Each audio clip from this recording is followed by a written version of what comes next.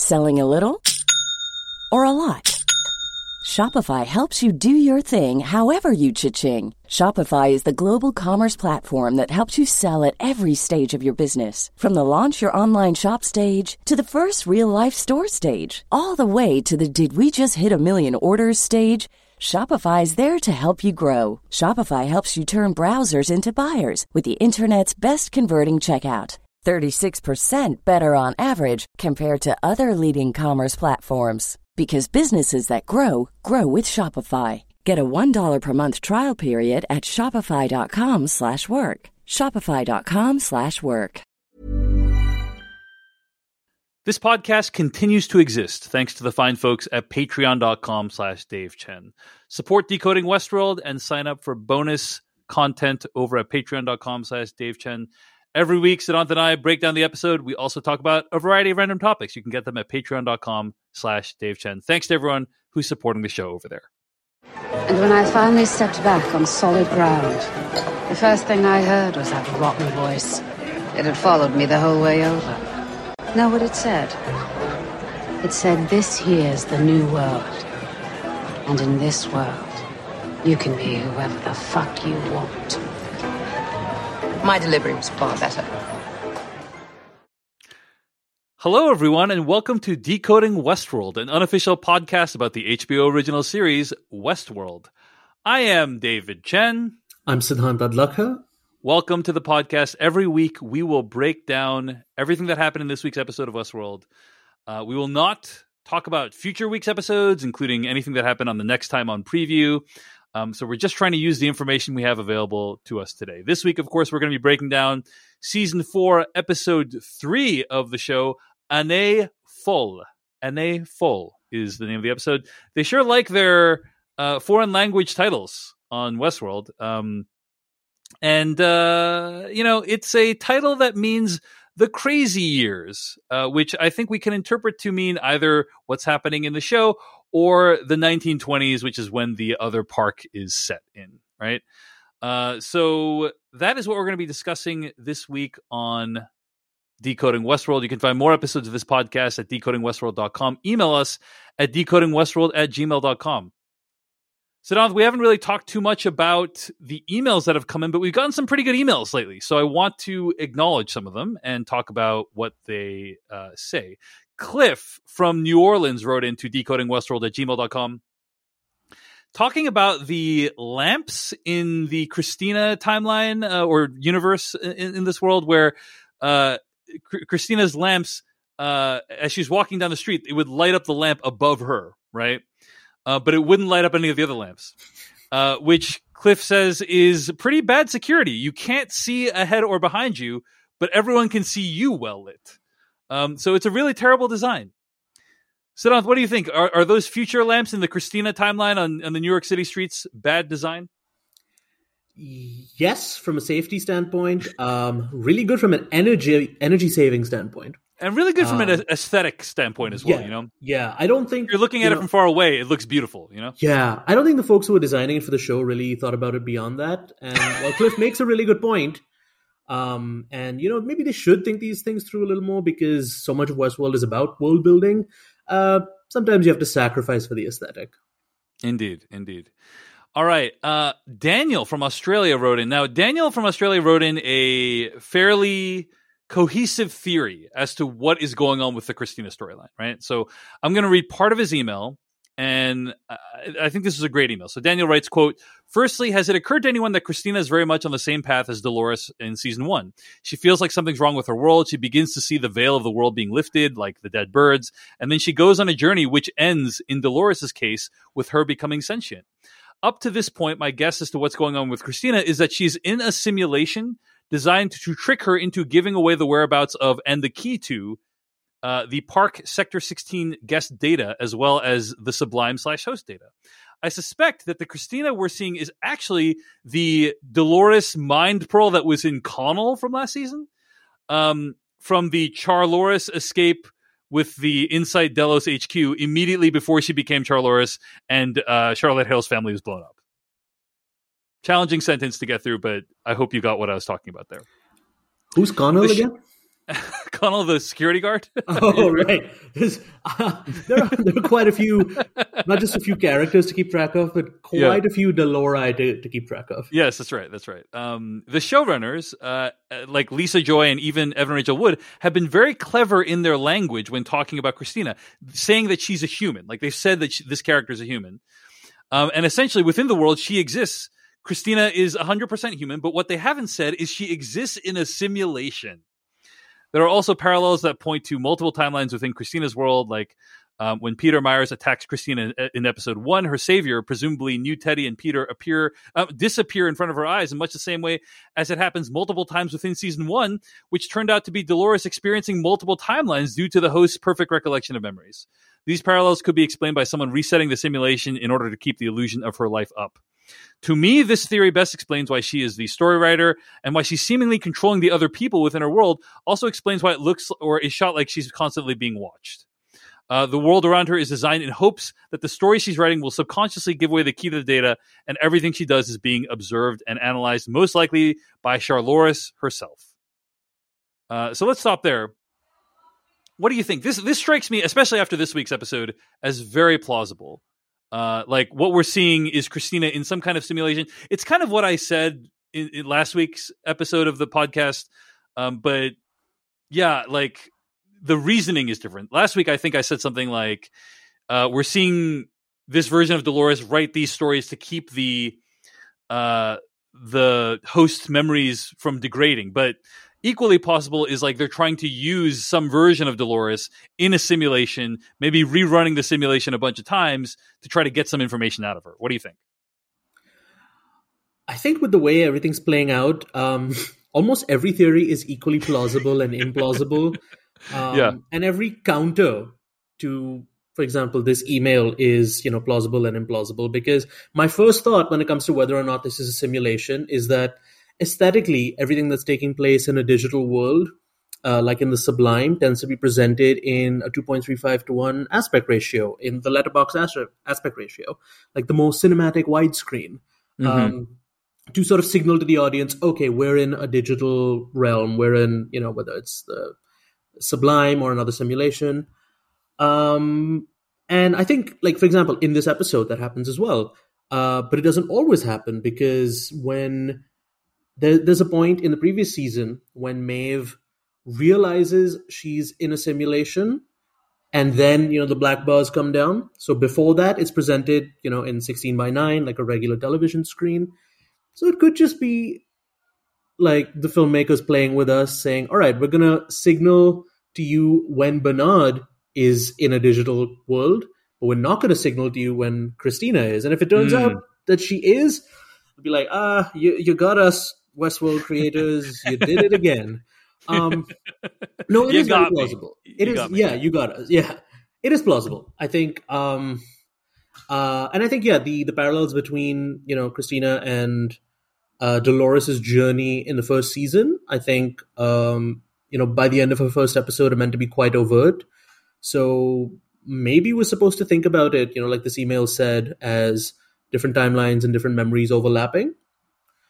I'm not by any means anti-speculation, but there's just so much to speculate about, so many possibilities that I don't know if I could say with any, even a remote bit of certainty that, I'm sure this is what's happening. Right. I just don't know if you have a favorite theory or anything like that, or one that you think would be true. I mean, I think the theories that I enjoy and want to be true are ones that might make the show more interesting, But I think all of these are like relatively interesting ideas. So, well, let's talk about this week's episode, Westworld Season 4, Episode 3, Année Folle. And I want to start by asking you, what did you think overall of the episode? Stubbs is no longer in the tub, baby. And for that reason alone, it's A+, right? Oh yeah, it's the best hour of television ever created. No, I mostly really enjoyed the Maeve and Caleb stuff. I found the Bernard half of it interesting from a removed sort of standpoint. I found it less dramatically engaging for reasons that we'll get into. But I really enjoyed exploring this new, Chicago world, 1920s world park that we're in. And again, for reasons that we will absolutely get into. Yeah, I thought this was a cool episode, some cool ideas, like a handful of really amazing moments. There is a shot in the trailer. Of course, we're spoiling everything through this episode, but there's a shot in the trailer of what we now know to be Frankie's head opening up and like flies coming out. And I saw the shot in the trailer. I knew it was coming, but when it happens in this episode, it's still really shocking and really well done, I thought, and kind of heartbreaking in some ways.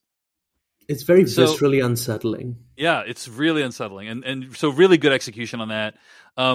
Cool ideas with regards to the Chicago world that are introduced and game mechanics that I really like. And so so there's like a lot of cool ideas, but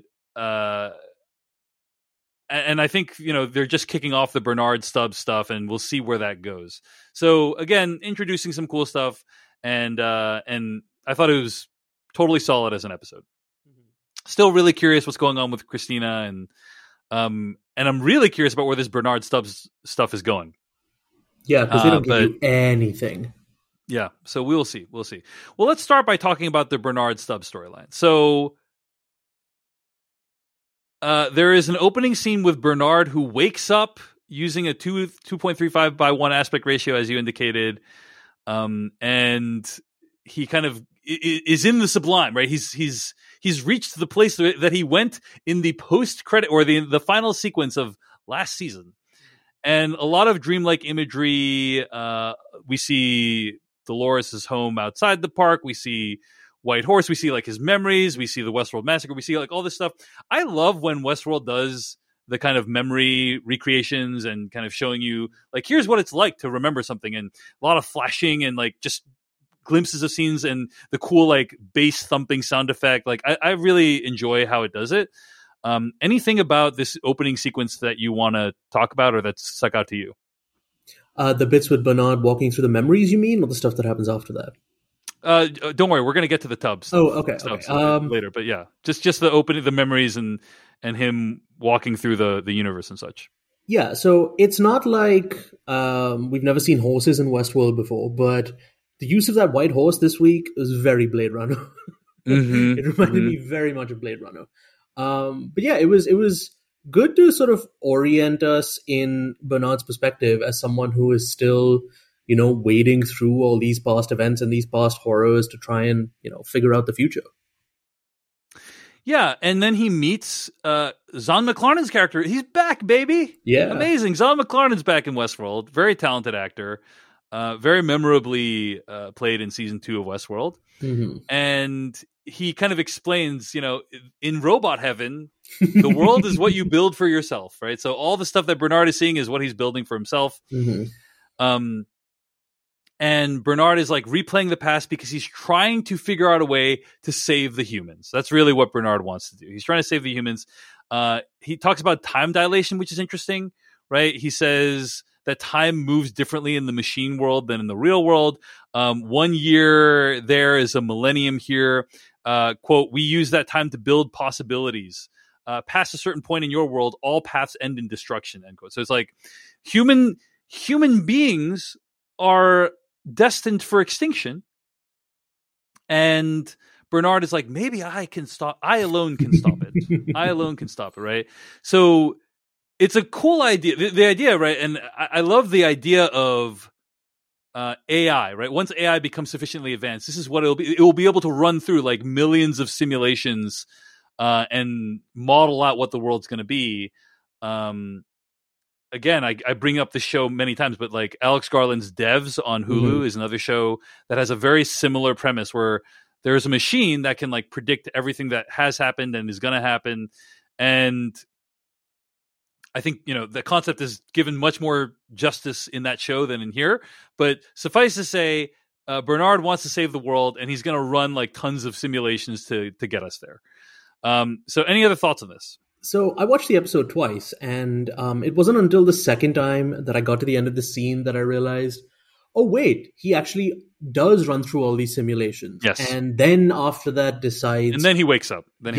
Yeah, because it wasn't very clear, what the second set of flashes represented until you really pay close attention to the dialogue. It wasn't so much, you don't really follow Bernard actually exploring any of these possibilities, even in like montage form. And I think that's very intentional because, they want to try and keep what he's doing and what he's aiming for a bit of a mystery.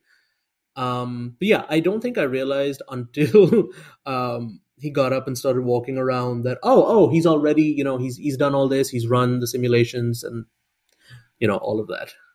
Yeah. So we're going to continue talking about the Bernard Stubbs storyline until the end. And Bernard wakes up covered in dust. It's the same sequence from last season. A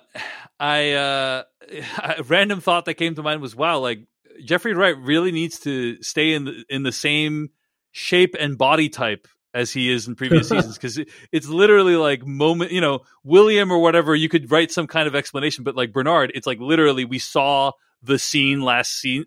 Yeah. So like, and he looks identical. So they did a good job in like recreating all that stuff. But Stubbs is there, Siddhanth. He is not in the tub. He's actually doing just fine. And he says, I thought this day would never come. You've been gone years. How many years? We have no idea. Is what is taking place in the Bernard Stubbs storyline contemporaneous with the rest of the show? Who knows? Something Westworld could do is like the Bernard Stubbs stuff happened 3 years ago. Like we have no idea. Hey, maybe the woman who picks them up is grown up Frankie. It's possible. But Stubbs is back and he's his old self. Who knows what he was doing? Was he just literally sitting there the whole time waiting for Bernard to wake up? What is your theory on what Stubbs was doing, Siddhanth? Well, look, I thought so because you don't see Stubbs at first. You just hear his voice. And I'm like, is he calling out to Bernard from the tub? They didn't want to show where Stubbs was because it would look weird if you just imagine Stubbs sitting, in the bathroom cross-legged for 7 years or whatever, right? Yeah. So they just showed his voice, and then he kind of like enters the room, and it's like, oh, maybe he just got there. Who knows? Yeah. Remind me, does he need to eat? Do hosts need to eat? I don't think so. Okay. I don't think so. Maybe he was just hanging out in the room and protecting Bernard for 7 or how many ever years it was. Yeah. Because, look, if he's been outside, he would know that there was a shovel outside. Right. Well, maybe he was slowly recuperating and just got up at the same time that Bernard was reactivated and hasn't been outside the room, It was a long bath. It was a long bath. But whatever the case, he clearly got up and like patched himself up, right? And like is in good state now. So he's working out. Yeah. Yeah. Now you pointed out Bernard knows about the shovel and he's like, make sure you get the shovel. Like, and Bernard seems to basically just know everything that's going to happen. Now, I think this is a little bit hand wavy, right? Even if you are running simulations, like, are you going to be able to predict what other people are going to do? I don't know. Like, I don't really buy it, but like, I think I understand what the show is trying to say, which is that Bernard ran like a gajillion simulations and now he understands like every permutation of what's going to happen and what is most likely to happen. And that's why he's making calls left and right. But what did you think of him predicting the future? Yeah, because I think, again, this plays off the idea that, so much data has been collected on everyone that you can, create, all these perfect models and predictions. Yeah. And, Bernard is basically Rehoboam now. And so I think it's, not an altogether bad premise. I like the idea that Bernard is essentially omnipotent when he figures out, omnipotent, omniscient. I forget the difference. Omniscient. He is omniscient. Once he, figures out what exact timeline they're in, and I think it has to do with like which sandwich they eat. I like the idea that he is sort of, figuring this out as he goes. But then it gets to a point where, okay, he knows everything, but he's not letting Stubbs in on any of it. And so we, the audience, are in Stubbs' shoes, and Stubbs is basically like, really? You're not going to tell me? You could have just told me. Come on, man. What's going on? I don't know what we're doing. And yeah, no, that's my feeling exactly, Stubbs. So Bernard is just kind of doing things, and we're just kind of watching like... It's because he's too busy thinking about saving the world to answer basic questions about what's happening, Exactly. And convenient. That's also very convenient narratively for the show as well. Yeah. But anyway, Bernard straight up murders dudes. Mm-hmm. And there's a cool little like visual thing where it's like the thing he's killing these guys in the background, and Stubbs is eating the sandwich. That's funny. And then you find out that the people he murdered are actually hosts who were sent there to infiltrate a rebel alliance. That Bernard is in like, let us into your rebel alliance because we have useful information for you. So they go to the Condemned Lands, and it's actually kind of cool. The mirror laser thing that comes, like, that's a cool visual idea, and it looks striking in the middle of a desert. And he talks about like a weapon buried in the desert that they're trying to get to, presumably to help save humanity. And that's about it. It's like a pretty vague speak for most of the episode. Like, any other thoughts on like what's going on here? What do you mean what's going on here? I don't know what's going on here. No, I mean, look, I love Jeffrey Wright. I love Luke Hemsworth. I love Bernard. I love Stubbs. But man, these scenes just felt so like perfunctory.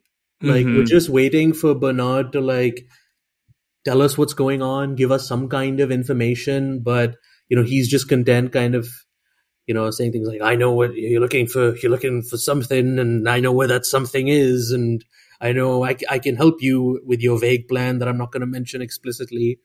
Who are these people? What are they doing? Bernard knows, and they know, but Stubbs and the rest of us, we're on the outside of it, just waiting to figure it out. So at no point during the Bernard and Stubbs stuff do we know what their objective is, what we're waiting for, what the dramatic tension is, which is not the case in the other storylines this episode.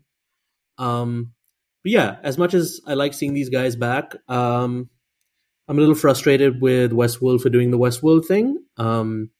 If this was the first season of the show, I'd be a little more, forgiving. But now this is like the fourth year where they're doing stuff like this, and let me tell you, as someone who's had to put up with wrestling storylines all my life, I know when to stop trusting the process. So we do have like a couple of vague ideas, or one of the characters says, "How long have you been with the cause?" I think, right? And so there is some kind of. I like the idea that there is some kind of human group that's rebelling against some aspect of this society, right? Like I do like that. They seem to be. Sorry, say again? Aesthetically, it's great. It's very Mad Max. Yeah. They seem to be like anti-host, and it would make sense that in human society, like there would be people who would be like against the advancement of technology in this way, and it's kind of Matrix-esque of like people being against the machines in the Matrix. It reminds me of that plotline as well, right? I don't know if that's like explicitly what their goal is to be against the machine. I think it is, right? Like, but it's not super clear yet. Anyway, I have no idea. We will find out more in the following weeks, no doubt. I've got theories. That counts, I guess. On that note, though, I did see a piece by Jackson McHenry over at Vulture entitled, "Oh, hey, I'm having fun watching Westworld." Did you see this piece? I did. Yeah, and I kind of agree. Like, this season so far has been like pretty enjoyable. Like there's been some mysteries, some cool ideas, and it hasn't felt. It does do annoying things like what you're describing, but it hasn't felt as bogged down with some of the twists as previous seasons have so far. Yeah, we'll see what happens in the next few episodes, but yeah, as much as I don't trust all the riddle speak, I'm willing to forgive it, because there is interesting stuff happening idea wise and narratively, and like I said, especially in the rest of the episode. Let's take a brief moment to plug something else we've been making, Siddhant. I will give a shout out to another podcast that I do called A Cast of Kings, which I'm going to be continuing next season for House of the Dragon on HBO, which premieres in August 21st. We'll be recapping that show. I'll be doing it with a new co-host. And if you want to find out who that co-host is, subscribe to A Cast of Kings, available wherever podcasts can be found. We'll be dropping a new episode sometime in the next week or two, but check it out at GameOfThronesPodcast.com. The podcast name is A Cast of Kings. Siddhant, anything you want to plug this week? Sure. For IGN, I recently wrote a pair of articles about the on-screen journey of Thor before and after Taika Waititi, and how he changed tonally, and maybe why, from an in-universe standpoint, he changed tonally, and a few short films that may have helped him along the way. Awesome. Check that out at IGN, and thanks for considering it.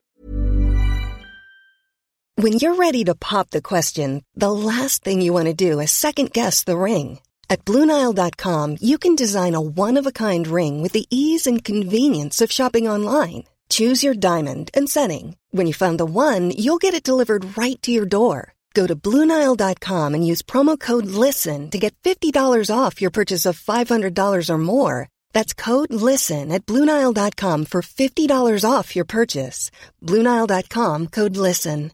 Quality sleep is essential. That's why the Sleep Number Smart Bed is designed for your ever-evolving sleep needs. Need a bed that's firmer or softer on either side? Helps you sleep at a comfortable temperature? Sleep Number Smart Beds let you individualize your comfort, so you sleep better together. J.D. Power ranks Sleep Number number 1 in customer satisfaction with mattresses purchased in-store. And now, save 40% on the Sleep Number Limited Edition Smart Bed for a limited time. For J.D. Power 2023 award information, visit jdpower.com/awards. Only at Sleep Number stores or sleepnumber.com.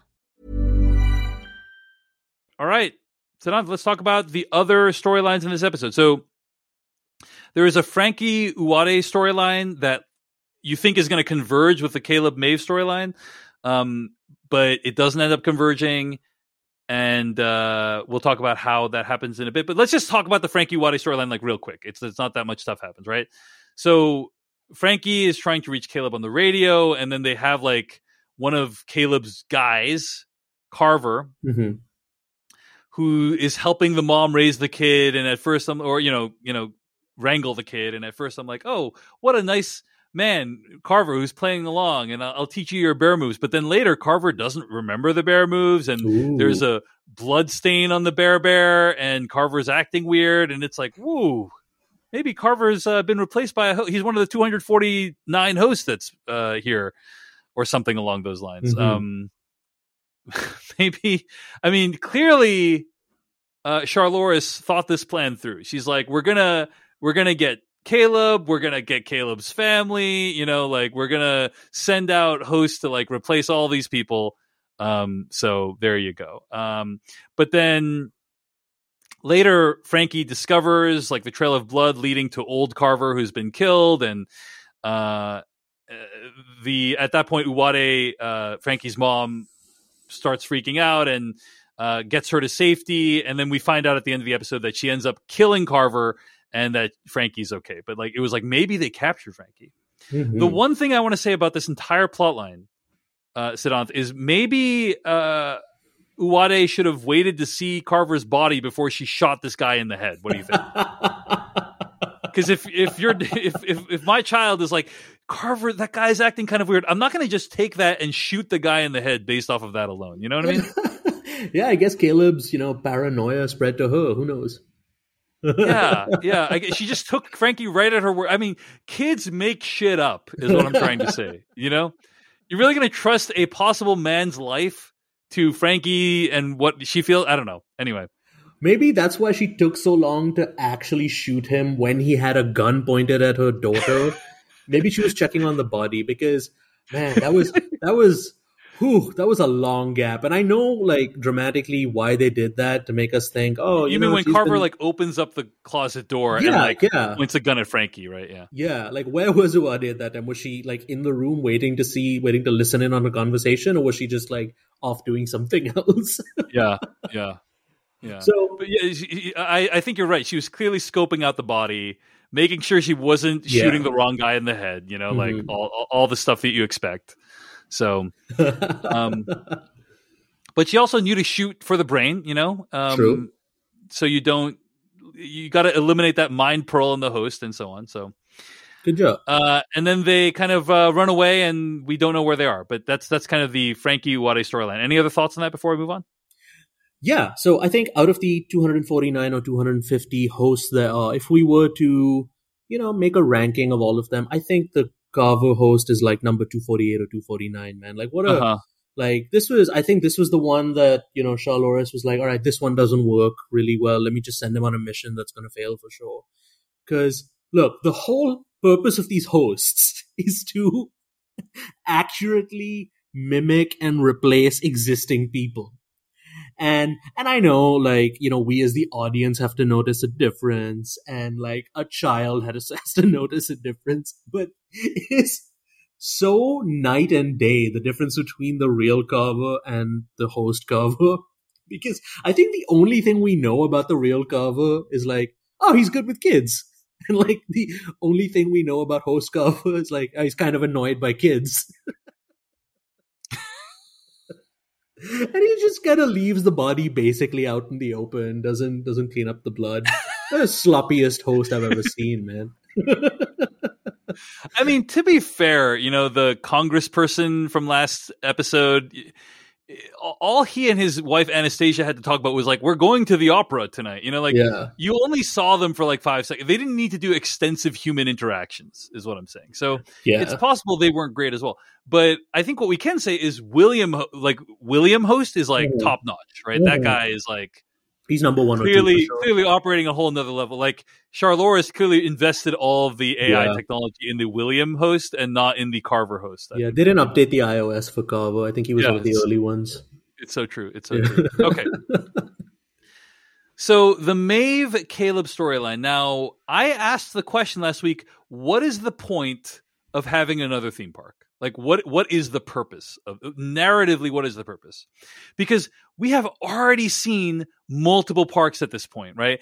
Play out the same plot line, right? Mm-hmm. With the Samurai World or whatever it was in season 2, right? Mm-hmm. Like there was this whole world where we saw like similar plots play out in a different setting. So it's like, we already did that. Like, why do you need yet another setting? And this episode decisively answer that question, I think, in a really cool way, which is introducing the idea of there being a meta game. So first of all, I'll just say overall, it's cool to like hear all the Westworld music played in like the old timey, in a different style and arrangement of instrumentation here. You got to hear like a 1920s-esque version of Billie Eilish's Bad Guy, I think, if I'm not mistaken. Was that it? Okay. I think there was Bad Guy in the background, yeah. And then, see like all these actors that we know like recast with different outfits. It's fun. It's cool. It seemed like it was a ton of work. Yeah. I'm like, is the juice worth the squeeze on this? But the point is that at this point, Maeve and Caleb are trying to infiltrate the underground elements of the park. And do you remember why they're trying to do that, by the way? Absolutely not. I found myself thinking multiple times, what's the end goal here? But the fact that the immediate objectives were so clear made the moment-to-moment bits in their storyline incredibly exciting. I think that they were like fundamentally what they're trying to do is stop Shar Loris. Yeah, I think that's fundamentally what they're trying to do is like Shar Loris is trying to kill them. Yeah. Right. And so they're trying to stop Shar Loris from killing them. So in order to do that, they need to go straight to the source. And they're just following this like long line of breadcrumbs from the senator's house to the Don Giovanni to this park to now under the park. And they're trying to get to Shar Loris is I think fundamentally what it is. But it is a long and winding road to that. Right. Yeah. So. I think it can be summed up as they want to figure out more of what's going on. Yes. Beautifully said. Beautifully said. So then we get to see, like, again, all the stuff play out. And then there was somebody in the audience that said, or one of the characters that says, like, I want to try this Easter egg. Mm-hmm. And my reaction to that was, the park just freaking opened, dude. There's no Easter eggs. Like, there's no Easter eggs. Like, Easter eggs are things that, like, I've watched the trailer for Thor: Love and Thunder 5 times, and I've noticed, like, there's, like, all these tiny things that I'm going to point out to you. But you need to have consumed the thing, like, at least once in order for there to be an Easter egg. So I was a little bit confused as to why this person was saying, there's an Easter egg here. Like, I guess maybe they read the Delos blog, There's like a Delos equivalent to like Disney adults, basically, right? And there's like people who like blog about Delos and all the parks, and like there's planned to be an Easter egg at this new park. But I actually think that's not what ends up happening. I think my interpretation of the events is that person that said like I want to see the Easter egg is a host themselves. I agree. And they're doing all that in order to ensnare Caleb and Maeve into like all this is like a Truman Show-esque thing, at least partially to get Caleb and Maeve trapped in the way that they are. That's my interpretation. Because I think you're definitely at least half right, because the way I saw it, excuse me, was that, you know, this woman who says that there's an Easter egg or a hidden narrative is leading another guest by the arm. And, you know, she shows up at the end with a whole bunch of other guests. And I do think that, you know, her purpose as a host is to be this kind of meta host to, you know, lure guests to this, you know, lower level. It's really funny that William would essentially design a game with a hidden level to it.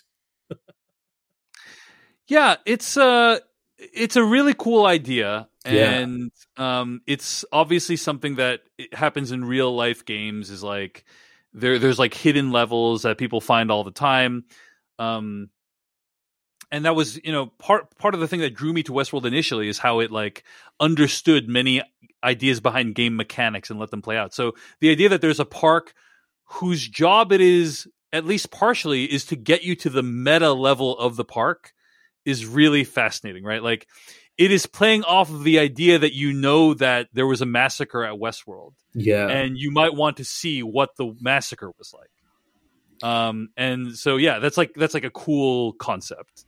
And I'm trying to think what would be, you know, a video game equivalent of this mechanic. Would it be like a Kojima thing where you have to like unplug your control physically and put it into another slot, like something in the real world? That's a great example. There is a game called Doki Doki Literature Club, if you've heard of that game before. I haven't. Amazing game, but basically like part of that game, it's an awesome game that I recommend to anyone, because it's like in many ways like Westworld, a deconstruction of narrative in video games. But there is a section of the game that like you can impact the game by like moving around save files in your like directory on your computer. Wow. So it's like really cool that they like it's like in the meta layer of the game, right? And so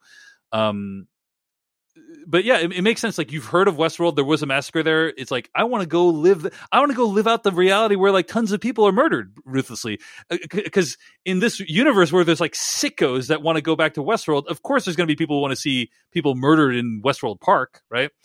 And so it was cool to see all the bizarro actors that play like versions of all the actors that we know. You know what I mean? Yeah. Like the casting call must have been wild. Like you need to kind of look like Evan Rachel Wood. You need to kind of look like Tallulah Riley, like a Tallulah Riley-esque type, and you're going to be playing like a bizarro version of that character.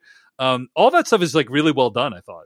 What do you think? Yeah, and you know, at least once an episode now, something happens in this show, usually in the Maeve and Caleb storyline, where I throw my hands up in excitement. I'm like, yes, they went there.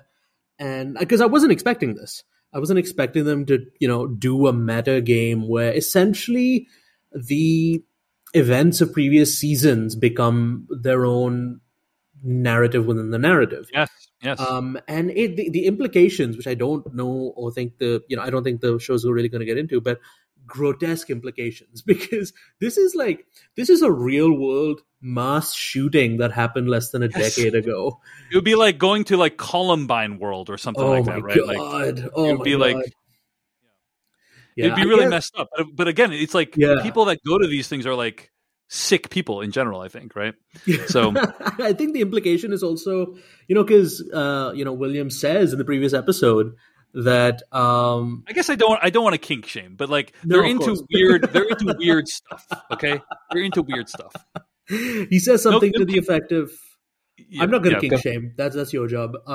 He does say something to the effect of like, oh yeah, you know, bad things happened here, but it's going to be profitable for us. So it's grotesque to the point of them capitalizing on tragedy in the most garish way possible. Yeah. A few things I also appreciated about this entire sequence. One is that like Maeve distinguished between weapons that work on hosts and ones that work on humans. And then I think like the weapons, like Caleb was like taking out hosts left and right with these weapons. So I feel that's why I feel like all those people were hosts, like underground. Yeah, I think they were mostly hosts, is my sense. I think the people who show up in modern security gear or futuristic security gear would definitely ended up being hosts. I don't think, all of the guests who were underground. Right. But maybe some of them were hosts, right? Maybe some subset of them were hosts. I think at least the one who leads them there. Yeah, probably. Anyway,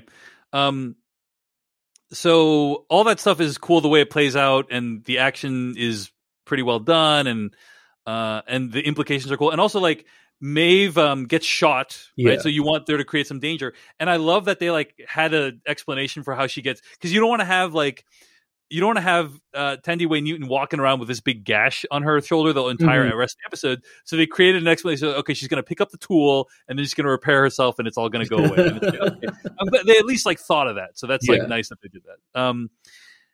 Anything else before we get to the final sequence about this whole situation? I agree the implications are really troubling and messed up. And it's like, who is the audience for this? Are there like tons of people that want to... Do they need to open up and... Was the purpose of the entire park just for the metagame, or are the people enjoying park narratives? I think there's people enjoying like regular park narratives because we see somebody pick up that can of milk on the ground, and it's like maybe there's people who are enjoying it on like the base level in addition to the meta level. You know what I'm saying? But yeah, it does raise a bunch of questions about why you'd make a world like this and so on. Yeah, it just delightfully gross. I loved it. And speaking of delightfully gross, for me, the biggest reveal this episode is the fact that the flies aren't robots. They're real flies. Oh my God. I'm just creeped out just talking about it. Like, you see them, you see a dead fly in the bar at first, and then you see them like growing and harvesting larvae, and then like infecting the flies with black goo. So I think the implication is that these are real flies. Yeah, there was when Anastasia was killed at the end of last episode. Like, I think you're supposed to see black goo come out of her body, but it was shot in a way that it wasn't clear. Like the way it was lit, it wasn't clear that it was black goo. But I guess it was black goo and so once they get in you, your body turns to black goo. Is kind of what the implication is, right? Yeah, and I assume that's whatever the the technology is, or part of the technology that is making these humans do the bidding of other people, of other hosts. I mean, there's also this like machine that can create these sounds that I think either influence hosts or the flies, or both, right? Like it's frequencies that humans can't hear. Like, what was your interpretation of the sounds? So Maeve can hear it. She isn't influenced by it, but she can hear it.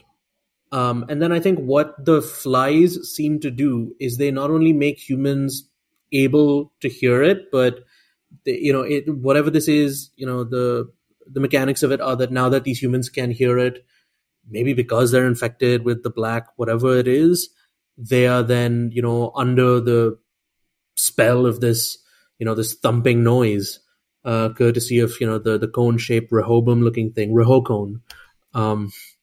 Yes, nice. And I think it was cool design for all the tech in the show is like it is aesthetically interesting, but it also is like somewhat plausible from a data perspective. It's like, oh yeah, I could see it makes sense to design it this way, it feels plausible to me. Great visual design and great sound design as well. At one point you hear this beeping noise and this red light flashing when I think Maeve and Caleb are supposed to believe that they've been found out. And it sounds like something out of 2001: A Space Odyssey. And it could have been something from the original Westworld movie from 1973. I didn't have the time to go back and watch it. Or rewatch it, rather, because it's been a while. But then you have this futuristic, like, thing that the signal that's being sent out that's able to make people shoot themselves in the head. Yeah. The thing that's confusing is then you see this screen where, like, I guess they're testing the fly technology, or they're seemingly testing fly technology. So you see the DOJ guy there who, like, offs himself. But then it's like, was that the actual DOJ guy, or was it a host version of the DOJ guy? Because then we see a host Frankie later. Like, it then becomes clear that it's a host. I'm gonna go ahead and like just I know Occam's razor isn't necessarily the way to go about watching Westworld, but in this case, I'd be like, it's fine. It was probably the real guy. I think let's not think too hard about this particular one. So all those people we saw were real, except for the Frankie, which was sent there as a decoy specifically to ensnare Caleb. Right? That's I think so, because I did find myself wondering, wait, what is the plan here, and whose plan is this, and how much of this was on display just to entrap Caleb? And here was Charloris' plan. Here's what Charloris' plan said on. Okay, here was the plan. Mm-hmm. Make a robot that has details leading you to this California senator. Let Maeve kill that robot. Maeve kills robot, interfaces with it, grabs Caleb, goes to California senator, kills that robot, interfaces with that robot. Oh, they're going to a Don Giovanni opera. Okay, go to the Don Giovanni opera. Then go underground, go to the new park. Maeve is like, I got to find out the underground level. But guess what? That's already built into the game itself. They go to the underground level, they break free from that, then they go to this thing, and then show Caleb his daughter in host form, and then get him into the same room as her, and then send the flies into Caleb's nose and mouth. That was the Charloris' plan to get the flies into Caleb. What do you think? Airtight, right? That's for you for recounting all that. Yes. Well, clearly Charloris loves drama, because there were plenty of opportunities to, put the flies in Caleb's mouth, so to speak. Break into Caleb's house 2 weeks ago. Lock door. Put flies into his mouth. You could have just skipped steps 2 through 19 and just gone straight to that. I guess what I'm trying to figure out, and maybe they'll reveal it next week, how much of this was planned on Charloris' part and how much of it was just improvising, in response to whatever Maeve and Caleb were doing. And I think, because we only really see Maeve and Caleb this week, and, even last week, we only really saw Charloris in one scene on her own and in one scene through a flashback triggered by Maeve. We don't really know the extent of what she's doing. Her and William. And also, which reminds me, are we dealing with just one William host? I think so, because Maeve and William confront each other and they have like a fight scene in this episode, right? Yes. She shoots him, he goes down, and then she runs out, and then he shows up, at the end of that hallway. And so I think, again, it's equally plausible that there is another William host, but also just as plausible that he got back up and took a shortcut and got back in front of her. Well, I mean, William host is having a really busy day. I mean, he had to give that whole investor presentation, right? And then he had to go change into his cowboy outfit. Yeah, change into the cowboy outfit, go underground, fight Maeve. He's got a full calendar basically. It would be helpful if he could be in two places at once. I'm just saying. So yeah, visually it's super cool when Frankie's head opens up and all the flies come out, and she's grabbing Caleb, and it's like a horrifying scene. So really well done. From a craft perspective, I really liked it. But then it's what was the plan? Was this the plan all along? There are probably easier ways to get flies into Caleb's body than this. Maybe there will be no. I'm not confident that there's going to be a big reveal that makes it all make sense why it had to happen this way. Yeah. But it's still a cool moment, and we'll see what happens. What is the state of Maeve at the end of this episode again? Do you recall? I think she's just trying to. I think she's just trying to stop Caleb from. Right, and she fails at that, and then that yeah. But and I think is that when the second. That's when the second William, the original William comes back, and not original William. God, what am I saying? Host William. Westworld. Broken my brain. Yeah. Also, quick note, Celeste Clark, the young actress who plays Frankie, really good at two very distinct forms of child acting. Yes. On one hand, when will Daddy come back? On the other hand, Daddy, I'm a creepy child now. She's a delight. Great Frankie impression there. So thank you. Thank you. I've been practicing. Yeah. All right. Any other thoughts? I'm auditioning for her next season. Yeah. Any other thoughts on before we wrap it up for today? I mean, solid episode, some cool scenes and cool ideas. Still curious. I'm most of the plot lines. I'm most worried about the Bernard Stubbs plotline. Like, I'm worried that's like not like we're almost halfway through the season and they just introduced it. I'm worried it's not going to go anywhere good. But yeah, and they're introducing all these new characters too. I'm like, dude, you don't have time. You only have like 5 more episodes left. Like, I don't know that you have time to really make this work with everything else you're juggling. But other than that, solid episode. Any other thoughts, Siddhant? Yeah, I think that, those of us who are still with the show, this is the 4th season. We kind of knew that this was probably going to happen at some point. Where they're just kind of stringing us along in anticipation of some kind of twist or some kind of reveal. I like the way they're doing it with the Christina stuff because, even though she wasn't in this episode, that feels more like slowly pulling on a thread. Whereas they haven't made the Bernard stuff feel like that just yet. But I guess now that he is where he needs to be in this desert, we might find out more next week. All right. Well, I think that's going to bring us to the end of this week's episode. You can find more episodes of Decoding Westworld at decodingwestworld.com. Email us at decodingwestworld@gmail.com. He is Siddhant Adlakha. I am David Chen. Thanks so much for listening. We'll be back next week with another recap of Westworld. Mom deserves the best, and there's no better place to shop for Mother's Day than Whole Foods Market. They're your destination for unbeatable savings, from premium gifts to show-stopping flowers and irresistible desserts. Start by saving 33% with Prime on all body care and candles. Then get a 15-stem bunch of tulips for just $9.99 each with Prime. Round out Mom's menu with festive rosé, irresistible berry chantilly cake, and more special treats. Come celebrate Mother's Day at Whole Foods Market.